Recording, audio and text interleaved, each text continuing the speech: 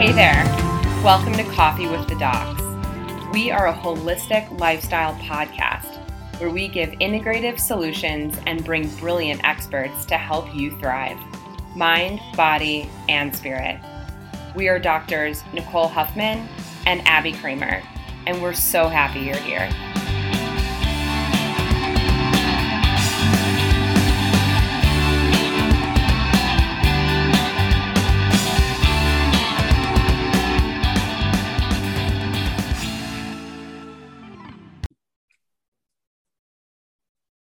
Hey everyone, welcome back to Coffee with the Docs. Today we've got an awesome episode. We were able to have Ashley on from Mala Collective, which is a really cool business, and Dr. Nicole was able to interview her.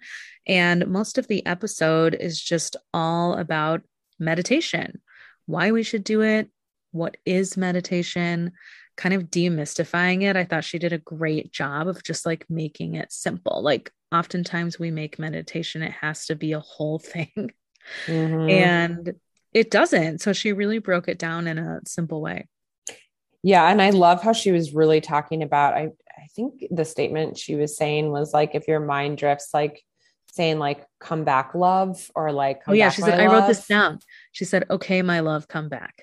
Yeah. And just like, like really in a nurturing way to like bring yourself back instead of like judgmental. And she's like, because if you're doing like the judgmental stuff in your meditation, like that's kind of defeating the purpose. Yeah. If you're right? Like, oh, why do I keep doing that? Like, yeah. And just that's what everybody does. Their mind wanders. Like it's just part of the game. And so, and I loved how she was talking about how it's such an internal process. So if you're opening your eyes and you're like looking at the next person, you're like, oh my gosh, there's like so zen and they're just, you know, having this mystical moment, which I totally understood this, like being in the Dr. Joe seminars. Cause you're like, whoa, that person just like went to Neptune and they're like having an amazing healing. And you're thinking about like lunch.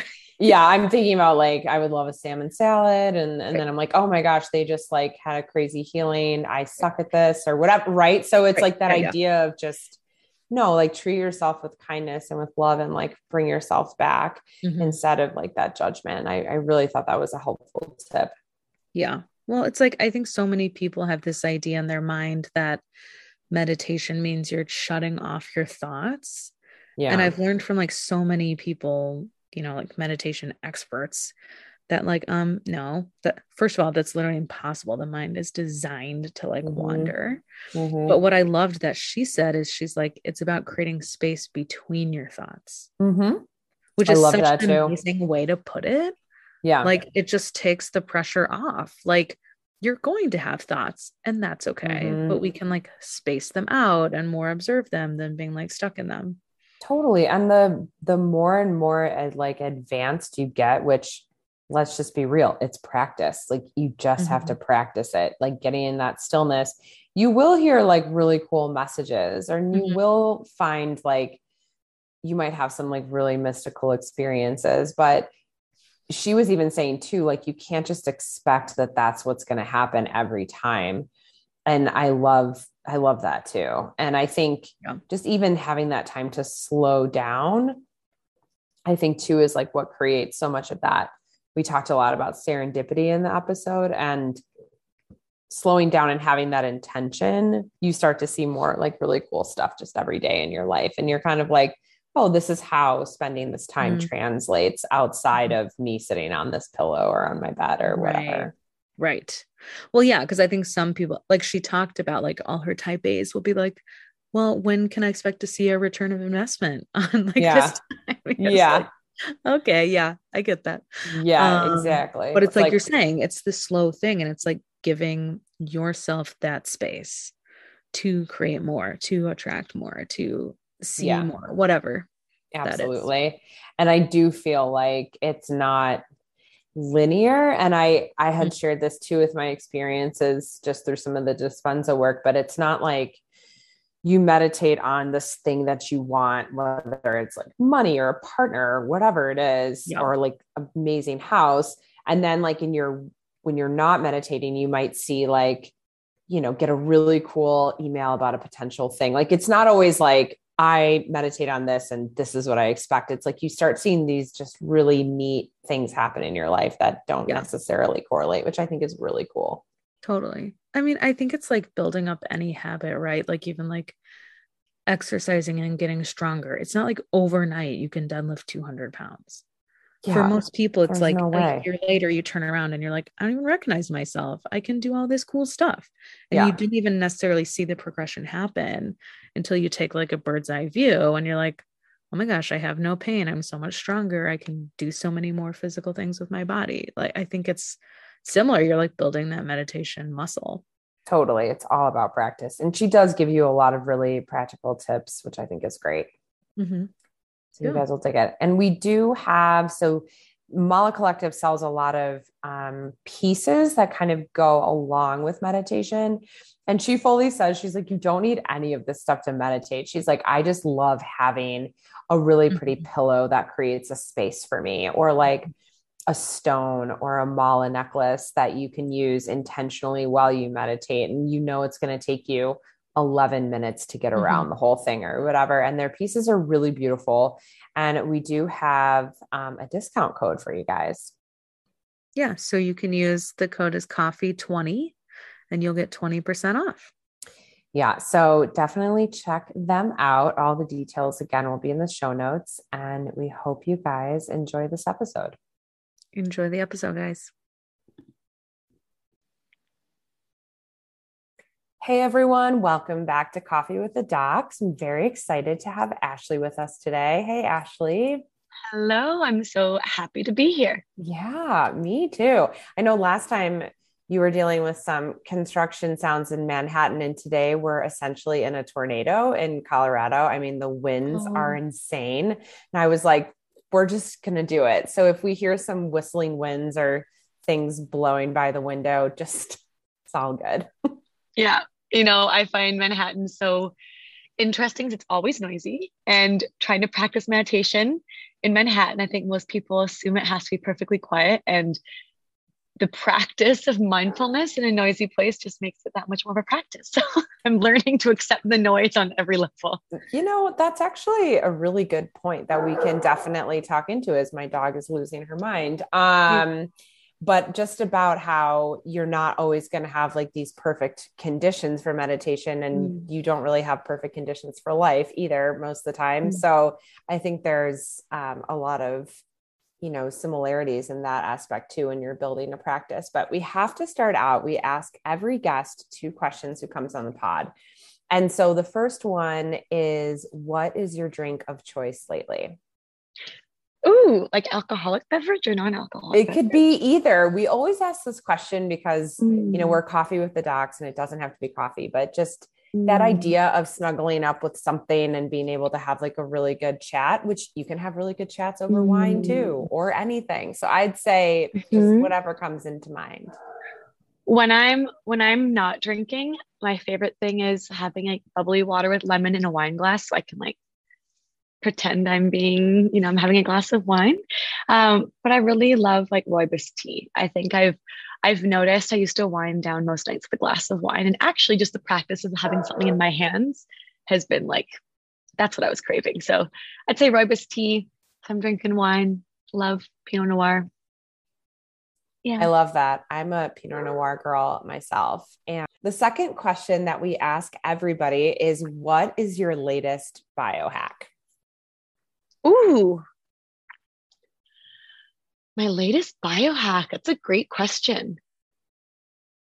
I don't know if this is really a true answer, but when I was just in New York on that streak, I ate plant-based for a month, and I noticed I really like eating meat. So this was testing something new, and I noticed my sleep was so much better. My digestion was so much better. My energy levels were so much better.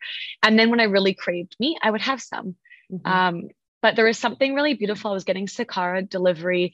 I mean, it's not cheap, and it was an investment in myself, knowing that I was going to have a really busy 4 weeks.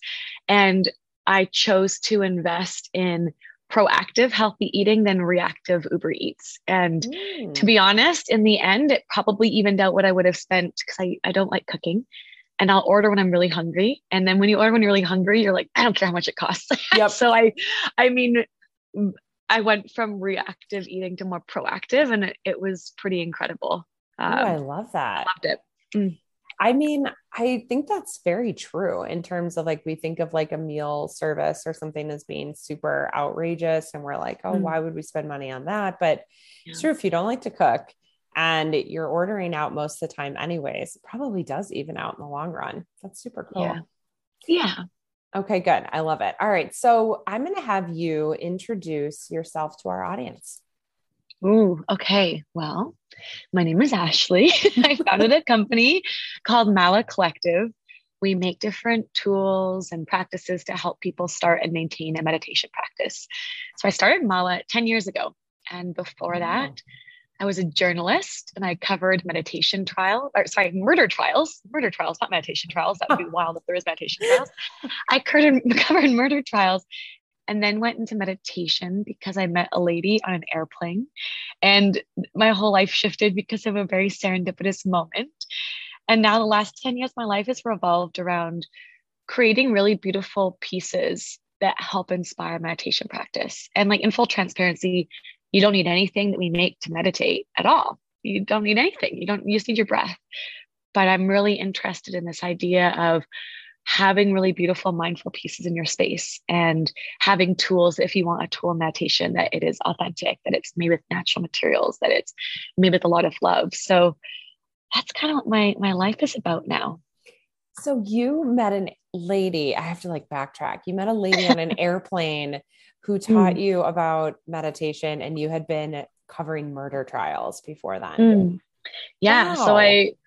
So you know how you go through like one of those, I think it was a quarter life crisis at the time, thinking, oh, there's so much more to life than this. And I don't know what it is. Yeah. Packed up a backpack. And this is, 11 years ago now, went backpacking, ended up in Bali, fell in love with these malas. If you don't know what a mala is, I mean, I see that you're wearing one, but for anybody listening, it's a string of beads that you can use in meditation to hold your focus. So they've been used for thousands of years in Hinduism and Buddhism. And my partner and I at the time didn't know that. We just fell in love with these beads, and the different gemstones have different healing qualities. Like rose quartz is for love, moonstones for intuition. And we're like, how cool is this? That it's not only a tool to help you practice, but it's beautiful. So we were flying from Bali to Thailand, and a lady came up to us on the plane and said, oh, your aura is so beautiful. Can I sit and talk to you? And long story short, she was the woman that made the beads that we had bought in Bali. So it truly was absolute serendipity. And when I tell that story, most people are like, oh, cool. I wish something would fall into my lap like it fell into yours. And I always kind of challenge people that, I think serendipitous moments happen to us every day. I think that there's people that I'm going to meet today, that you're going to meet today, that I could change their life and they could change mine. And I think too often we have that attitude of it's too good to be true, or I could never, versus being open and trusting. And I truly do trust I meant to meet who I meant to meet, and sit beside someone in a plane I meant to sit beside, or, whatever. If I missed something, then I was meant for whatever came after. So I mean, that's a practice, always being in trust. And I'm not saying I'm perfect at it, but when I'm falling out of that practice, I have to remind myself, oh yeah, this is my life now because I chose to trust. So I think there's something beautiful in that. I love that. I would also say that I think sometimes people are like, I'm looking for something new, or and then maybe things are falling into their lap, but they're not necessarily looking at it in that way. You know what I mean? Like sort of eyes closed, or maybe too much in their head, or just kind of like lost in the scramble and busyness of life, that you're not always seeing all the serendipities. Cause I totally agree with you. I think they're everywhere. Yeah. Yeah. I'm a huge fan of serendipity. And I think one of the beautiful things I've learned through meditation is learning to trust myself. And I think that that's a really generic phrase, because if someone said to me, learn to trust yourself, I'd be like, of course I trust myself. But I think there's so many times we get these downloads or messages, and we don't follow them. And then later, like, oh, I knew I should have gone left, or I knew I should have trusted that person, or I knew I should have. And that whole I should have. I've noticed through my meditation practice, the more I sit with myself, the more I receive those messages. I really love intuition. The more I either feel something or hear something or see something, oh yeah, I'm going to follow that and trust that now, because I'm developing a friendship and a connection with myself that I trust moving forward from those intuitive hits. Maybe this is sounding really woo-woo, but I think there's something about this like self-connection. I think we're actually a bit more disconnected from ourselves than we think we are. I totally agree. And I don't know that there's really anything you could say on our podcast that's too woo-woo. I think my co-host and I are just kind of have gone all over the place. So we're always open. So, and I was saying too, I agree with you with the trusting yourself and like self-love. Like sometimes we hear these statements and we're like, oh yeah, but I do. And like, but do you really? And you can always build it deeper. And I love that. And I also think we hear a lot, especially in the more holistic medicine space, of how important meditation is for our health. And I think a lot of people are just, like we were saying, even before we got on air, of just like, it's intimidating for a lot of people, or they're like, there's no way I can do that. One, I'm too busy. And I always think, well, if you're too busy, it probably means you really need to meditate then. And the other piece too, is I think, people are like, my mind is wandering. Like, there's no way that I can, how do you receive a message? Like, I'm always thinking. And so I'm excited about this conversation to sort of just break some of that down for people, and maybe even give some helpful steps if they have been meditating for a while, maybe, or even people who are brand new to it. So wherever you think is a good place to start with that, I'll have you take the lead. Yeah. Oh, thank you. I mean, that's a beautiful, broad opening to it. And you nailed it. Whenever I tell people what I do, they're like, I tried meditating once and I sucked.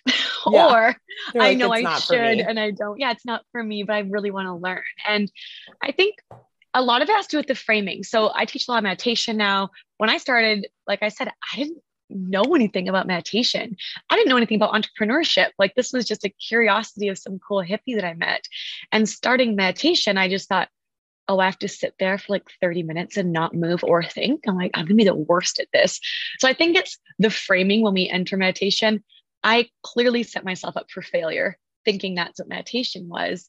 And I think that's what most people think meditation is. I have to sit there for 20 minutes and not move and not have a thought. I haven't met anybody in 10 years that can sit for 20 minutes and not have a thought. If we reframe it as, okay, I'm going to sit there for, let's say 5 minutes, make it really easy. For 5 minutes, you're probably going to have 100 thoughts. Like, that's just normal. The practice is, I mean, always easier said than done. I'll say it that way. The practice is not judging yourself when you have a thought and not getting hooked and carried off by that thought. So like, I'll give an example. Actually, a visual that I was taught in meditation by one of my teachers was, he didn't frame it this way, but I like to picture a bicycle wheel. So in the center of a bike wheel, you have, the center point and all the spokes. The center point is your focal point in meditation. That can be your breath. That can be mala beads, those things that we make. And it can be a mantra. A mantra is a word or a sound or a phrase. I love affirmation-based mantras. Like, I'm love, I'm grounded, I'm peace. And it's proven the more we repeat these phrases to ourselves, the more we start to rewire our brain to believe them, which I think is so cool. So we have the focal point in the center of the wheel. We're sitting there, we're breathing. Maybe we're turning our malas through our fingers. Maybe we're repeating our mantra. And then, oh, there's a dog barking outside. So our mind starts to wander off. And then you get out. And then it's where that spoke hits the tire. And that's, you're like, oh my God, I'm the worst. I should be meditating right now, but I'm trying to figure out what kind of dog that is. Or like whatever story you're in. That moment, you can decide, I'm the worst and I suck at this. Or you can decide, okay, my love, come back. And I really love that. Okay, my love, come back. Okay, my love, come back. Because it's going to happen, 30 seconds later, another 30 seconds later. So imagine all those spokes on that wheel. There's like 210 minutes. So that's 200 opportunities for us to practice, I'm the worst, or 200 chances to say, okay, my love, come back. So that practice of self-compassion or that practice of self-hatred, it's two very different opposing experiences. So if we frame meditation as, I'm going to sit there for 10 minutes. I'm going to have a whole bunch of thoughts, but I'm going to be pretty nice to myself when I have them. Okay, that's one version of a practice. Maybe the point in the practice the next day is, I have 200 thoughts today. Maybe tomorrow I'll have 190. Maybe the next day I'll have 170. And then maybe the next day I'll have 300 because I had a crazy morning. the idea in meditation is not to eliminate all of the thoughts. It's to not get hooked by them, as I mentioned, and maybe find a little bit of space between the thoughts. So maybe eliminate a couple here and there. And in that spaciousness, Deepak Chopra talks about the space between our thoughts, which I always thought was a beautiful visualization, but never understood. So when we're creating spaciousness between our thoughts, we're creating that spaciousness for connection to ourselves. So those aha moments, those intuitive downloads, those visions, those voices, those feelings, those realizations, those whispers from the universe, from the cosmos, whatever language, talking to God, whatever words work for you, use those words. That's that moment we create that spaciousness to allow that to come. Because we're usually go, go, go, go, go, go, go, go, go. There's no spaciousness to allow that to come in. So again, if you reframe meditation as, I'm just going to create a little bit of space and maybe I'll have an aha moment. That'd be cool. And like, we've all had those, like in the shower or washing dishes, or like, how you kind of zone out when you're driving, which is like so dangerous, but we still do it. And then we get from point A to B and we have these realizations like, oh, I should call that person later. Or I need to, like, these things come up because we've created that spaciousness for it to come forward. So I have found the reframe of meditation as self-love or spaciousness, or creating that trust within ourselves by creating space for the intuition to come through. That's a much softer, gentler, loving approach to meditation that I find far less intimidating. I love that. And I love all the visuals in that too, of just creating that space, or just not getting kind of sucked away and coming back to center. I mean, that's a word that a lot of even meditation instructors use too, right? So I think that's excellent. And I love the idea of, just all those different opportunities for self-love instead of self-hatred. And it probably carries over into your daily life all the time then too. Yeah. Like the practice of being nice to ourselves. You referenced self-love earlier. Again, like when I started in this world, I was like, yeah, I get what self-love is, but like, it's such a big term. It's quite an elusive term. Like, I practice self-love, I have a bubble bath every once in a while. Yeah, that's one version of it. But sitting in meditation, we get to like listen to how we speak to ourselves. And we're actually not that kind to ourselves. We're so much nicer to our best friend than we are to ourselves. We're kind of jerks to ourselves. And as we start to retrain with love, with kindness and compassion, what I've noticed is, throughout my day, I'm a little less judgmental towards myself. I'm a little bit more forgiving, a little bit more loving to myself. I give myself a little bit more permission to like, oh, okay, that's all right, I'll get it next time. Whereas before, maybe I'd be like, oh, you idiot, you really did it wrong. And so it does start to progress how we speak to ourselves. And I think that's also a combination of like gratitude journaling and reflection and whatever suits you. But I hope that's helpful. I think that meditation is such a gift. Another question I get asked a lot actually is so funny is, when does the ROI kick in? And I mean, that's such a type A question. And I teach a lot of entrepreneurs and I'm like, yeah, I get that question. Because they're like, well, I want this enlightened moment. Like, when do I get that? And another one of my teachers described it with the analogy of like going to the gym.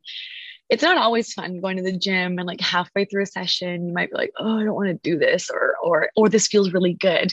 But afterwards, okay, that feels pretty great. And maybe you don't see the result after one session, but the consistency of showing up for yourself, you start to see those shifts and changes, and results perhaps is not the right word, but you start to notice the difference. And I think that's very similar with meditation, that it's the consistency in it. It's like, maybe one day, a lot of days I don't want to be doing my meditation, and I do it because I'm like, no, this is my practice. I'm sitting here for 10 minutes with myself. And then there's other days where I'll have this beautiful breakthrough. But then when I go back the next day, be like, I need that breakthrough again. Like, I'm not going to have the breakthrough. I'm like trying to force the breakthrough. So it's, I don't know, it ebbs and it flows, which I think can be frustrating for people, but it turns into a beautiful practice that maybe in the beginning we're guilted into because we should. And then at some point, like, oh, I get to go do it.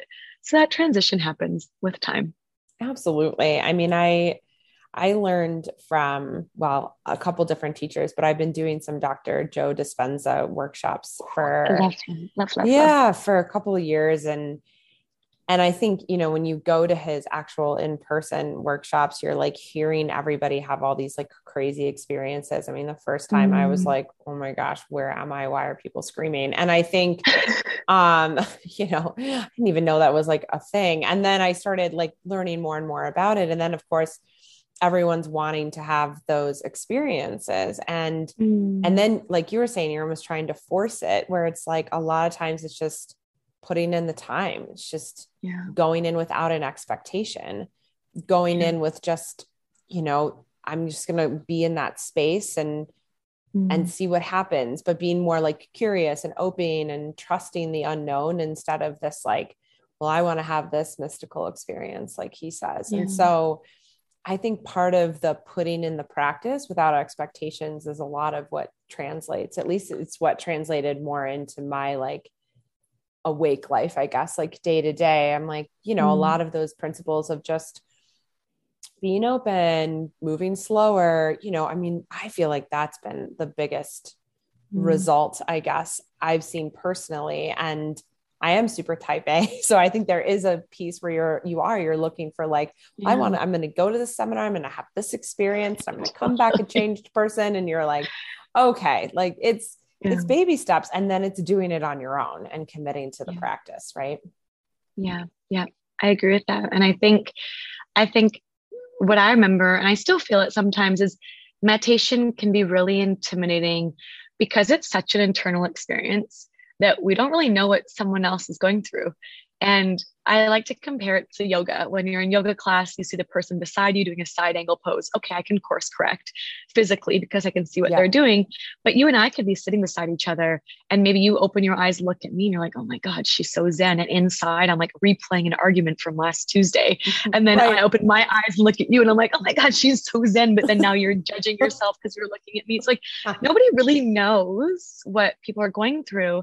And whenever I teach, I always find it so funny that people will line up and they all ask the exact same questions. And it's because they all think they're having like, oh, I'm the first person to have this question. I'm the first person to have my mind wander like this.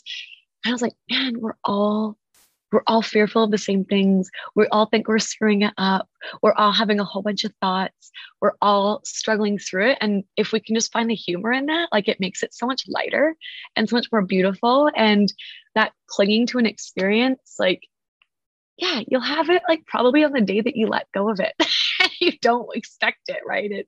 And that also is kind of annoying to hear because it's like, well, that's elusive. I know. And it just is what it is. Like I go hiking every year in the Himalayas, which I know is pretty extreme, but that's like, I'm also very type A and I need to go somewhere where there's no Wi-Fi. There's still Wi-Fi, which is beautiful, but like it wasn't what I thought. And that was my form of moving meditation every year. And my partner and I split up 6 years ago, committed I would take myself to the other side of the world for like a 7-day trek. I'd never trekked in my life. And I do it every year now. And one of the years I was listening to Eckhart Tolle, The Power of Now. And he was saying like, and I was in the Himalayas. He's like, you don't have to go and hike in the Himalayas to find self-peace. And I was like, this is a pretty extreme version. I could just sit in my living room on a cushion. So like, it doesn't have to be these extreme gestures. I also just like the mountains. I like hiking. So I think that people think it needs to be this extreme reach of a spiritual experience, but I've had meltdowns sitting in front of a plant in my apartment of just joy. And it doesn't have to be this like big grandiose thing. It can be very quiet and reflective.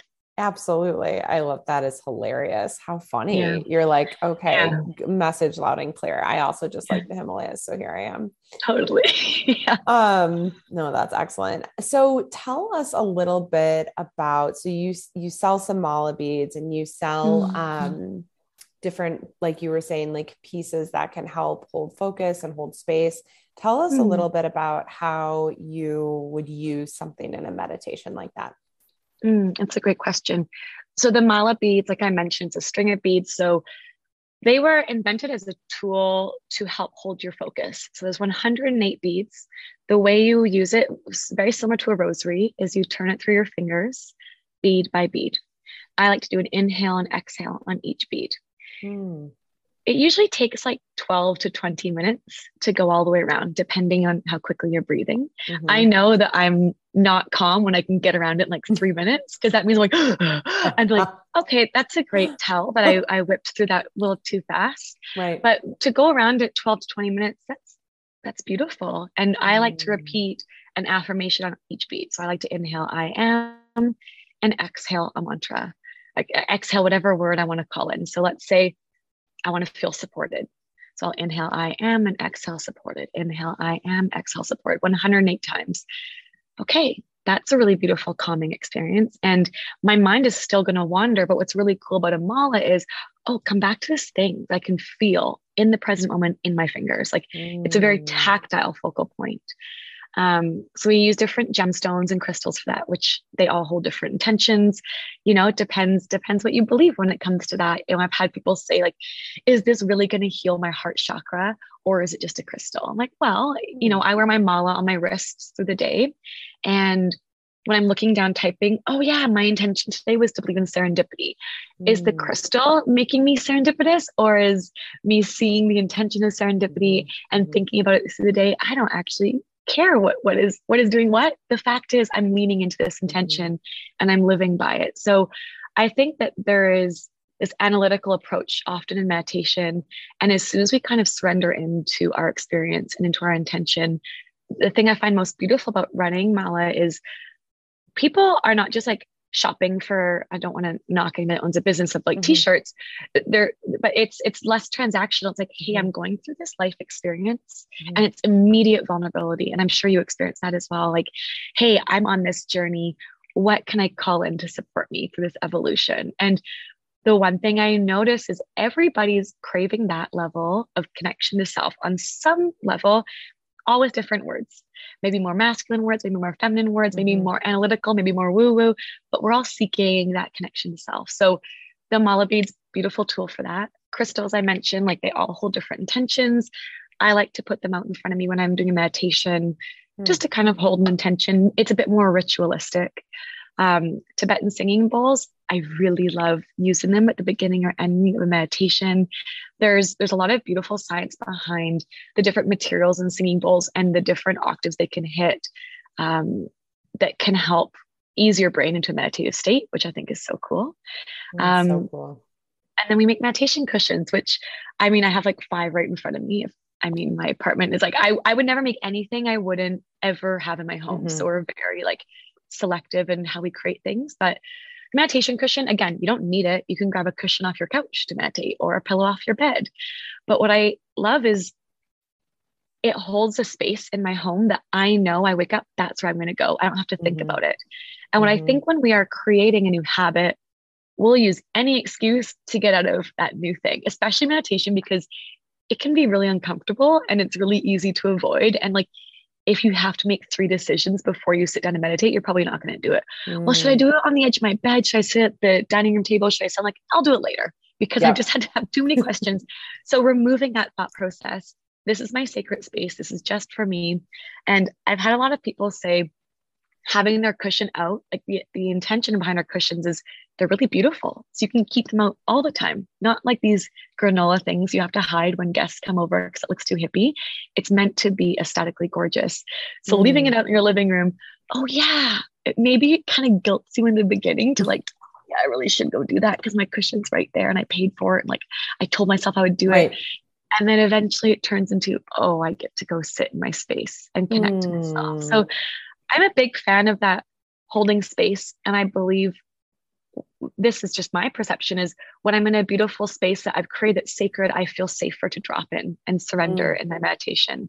And like, I can also meditate on a bus, you know, it doesn't matter. It's not always the most necessary thing, but I do love having like a new moon or full moon little ritual and do some journaling. And it just feels very, very safe to connect to my divine feminine energy. I love that. Oh, cool. I'm going to have to, I checked out your website. I don't know if I saw the meditation cushions. I'm going to have to go back. Oh, we're getting more in May. They sell out pretty quick now. It's really funny because at first people were like, what are these for? And it's like, well, I don't know, if you want to hold space in your home, this is a beautiful thing. And now I think it's really beautiful. in 10 years, how much meditation has become this thing that people turn to. It's quite special. Yeah, I definitely feel like it's gotten more like popular, right? I mean, and things ebb and flow. Yeah. And sometimes I'm like, maybe, and I think like you were saying, it's such an internal process. I'm sure it means a lot to different people and they have different practices, but I think that's super cool. I did want to ask before we ended a little bit about mindfulness. And again, that's another word I think a lot of people is becoming a little bit of a buzzword too, but what does mindfulness mean to you? And then just some examples of how you use it in your daily life. You're right. It is a really broad, popular word, like self-love and intention. Mindfulness for me, I mean, to break it down to like the bare bones is just being mindful in the present moment, which again, so much easier said than done. Sitting in meditation shows you how difficult mindfulness can be because it's a practice. And that judgment for practice is, again, we're pretty hard on ourselves when we're trying to create a new habit or be in the present moment. But that present moment awareness, I would say that's mindfulness. And what is beautiful, actually, how to probably frame it is meditation is one of the ways to like develop that muscle. Meditation is teaching me how do I come back to present moment, come back without judgment, come back, my love. And then through the day, it starts to seep into every practice. So maybe I'll be a bit more mindful eating instead of like hoofing down my lunch. Maybe I'll be a bit more mindful in how I'm speaking to somebody. Maybe I'll take a breath when I'm frustrated before saying something. Maybe when I'm going for a walk, I'll just be a bit more aware of how beautiful nature is. And it becomes this practice of just a little bit more awareness, a little bit more awareness, a little bit more awareness in the present moment, in every moment through the day. I'm not saying 24/7 I'm aware because I'm a human being and that's just not my reality. But I've noticed it allows me to be kinder to myself, kinder to others, more in gratitude and more in awareness through the day. So meditation is just, actually, I'll frame it this way. I coach a lot of women and men in business and mindfulness, and coaching is just 1 hour of the week where we're kicking up a bunch of stuff. The practice is through the week until I see them again. Right. So meditation is this moment where you kick up a bunch of stuff, and then the practice is through the day until the next time you sit with yourself. So I would say mindfulness becomes also the practice between your meditations, not just while you're sitting in the meditation position. I totally agree. I feel like it's like I was sort of saying with my experiences with Dr. Joe, it's like what you come out of that. And then you're sort of like, okay, how can I put pieces of this like through my daily life? Like the biggest one for me is like to stop rushing around everywhere. So it was like, okay, how can I move slower? How can I take more time? Right. And like, for me, that was really being mindful, right? Or like you were saying, not like woofing down your lunch. And it's such an easy thing to do. Totally. And I think that's the integration and the embodiment. Because analytically, as analytical people, it's like, I understand meditation. I understand being present. But our head and our heart just take time to connect. And it takes time for us to like, truly know and believe something instead of just analytically know. So I think that mindfulness becomes this embodiment practice, which is so beautiful and just takes time. Yeah, absolutely. So a couple last questions on meditation. Are there ones that you, I guess, even like more for yourself than others, like a guided one, or like you were saying, going through a mantra and a mala bead, or that attempt like Dr. Joe talks about sometimes, which is like really trying to be in the blackness, in the nothing, which I think, can definitely be harder in the beginning for people. Where do you like people to start? What do you personally like? Oh, that's a good question. So I go through phases, and I used to judge myself for that. And I think what I've noticed in teaching is people think it has to look a certain way, and it totally doesn't. Like, yes, I have a meditation space in my home. I love it. And I'll sit on my cushion and I'll use my mala. Some days I want to lay down. This morning, I love the Joe Dispenza morning meditation. This morning, I laid in bed with an eye mask on and listened to meditation. It's like, oh, this is kind of great. Mm-hmm. Other mornings, I love sitting on my cushion with my mala. Other days, usually spring, summer, I really want to move. Mm-hmm. And I've noticed I'm just going to lean into that. If that's what my body wants right now, I'm going to surrender to that and I'm going to go with it. So I like listening to meditations while I'm walking and walking slowly. I'm not saying that's a right or a wrong way to do it, but there really isn't a right or wrong way to do it. As long as there's mindfulness and awareness, you can lay down, you can sit in a chair, you can sit on a cushion, you can be in bed. One of my teachers was saying meditation in bed. He calls it meditation. He's like, the worst thing that happens is you fall asleep. And that's pretty awesome. So it's like, you're not like, that's not the worst thing that can happen to you. Right. And I think, what I hear from a lot of people, like, my mind's too busy. I can't sit still. Great. Try moving meditation. Like, that might get you back into your body and like allow you to drop in. I've done a lot of trainings where we do a lot of movement before a seated meditation. And the intention is like to release that energy and anxiety from the body. It's like, if I really can't sit still, I do a few stretches. Like, it's allowing my body to open. And the one of the traditional beliefs, like allowing your chakras to open, like all your energy points so that you can actually drop in. So if you're noticing your mind's really, really busy, just maybe do a couple stretches. I also, when I'm feeling ungrounded in meditation, I'll put one hand on my heart, one hand on my belly, just to feel like, okay, more connected to my body instead of in my head. So I think allow your intuition to guide you in what you need. And I say that with the awareness that you saying, I want to meditate right now, isn't really intuition, that's resistance. I think there's a difference between our intuition and our resistance, because resistance is going to manifest. And we've all experienced that. Like in high school, we had to write an essay and it's like, I'm actually going to clean all the dishes and the floorboards and do laundry. That's resistance, right? Because we're avoiding a thing that we need to do.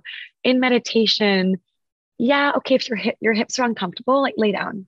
If you're feeling anxious, do some stretches. If you really can't sit still, go for a walk. But there's so many entry points to dropping in within yourself.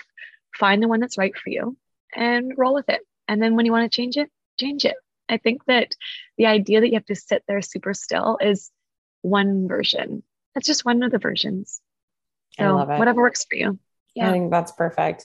Sometimes I love doing like the visualization ones where you like see your future and go through that whole thing too. I think it's totally true. You can have so many different, there doesn't have to be a right or a wrong way to do it at all. Yeah. And I love when I want not a guided meditation, but some sound on Insight Timer. You can, I think you can press timer and it's this beautiful monks chanting in Tibetan bowls. And it's just very calming. So some days I want to hear someone's voice. Some days I want silence. Some days I want some like background music. I would say when people are saying, what's the best meditation to listen to? You're so intimately connected to this person's voice. Find someone's voice that you like. And that's it. Like if you really adore that person's voice, you can drop in a little bit more. So absolutely. That's also fun to find the person that you like. Oh, so cool. All of this. I love talking about this stuff. So tell us a little bit about where our audience can find you, where you're doing your coaching, where they can look at your mindful pieces, all of that stuff. Yeah, thank you. Well, you can check us out at Mala Collective and on Instagram. Send us a message. We're a small team, but we really, really love hearing from people. It lights us up so much to hear people sharing their stories. So always reach out if it's curiosity around like, how on earth do I start this thing? I want to start meditating, but don't know where to start. Please message us. And you can find me at Ashley__Wray. I'm sure you'll link it in the notes, but I do a little bit of coaching here and there with people sometimes around business and how to level up, but I'm always very interested in how we step into our potential or align with our purpose. And I think there's a lot of people that feel like, ooh, there's something more and I don't know what it is. And I don't exactly know what alignment feels like, but I know I'm not there yet. And it can always, like, our coaching always starts like this non-tangible, oh man, I know there's a divine feminine within me, but I don't really know what that word means. How do I get there? And it's so beautiful. I really love being able to be in those conversations. So oh, that's such cool, powerful work. I love it. Well, thank you, Ashley, for taking your time and being with us today. And I think you provided a lot of really tangible, great ways for people to get started in meditation, which is super helpful. So thank you. Thank you.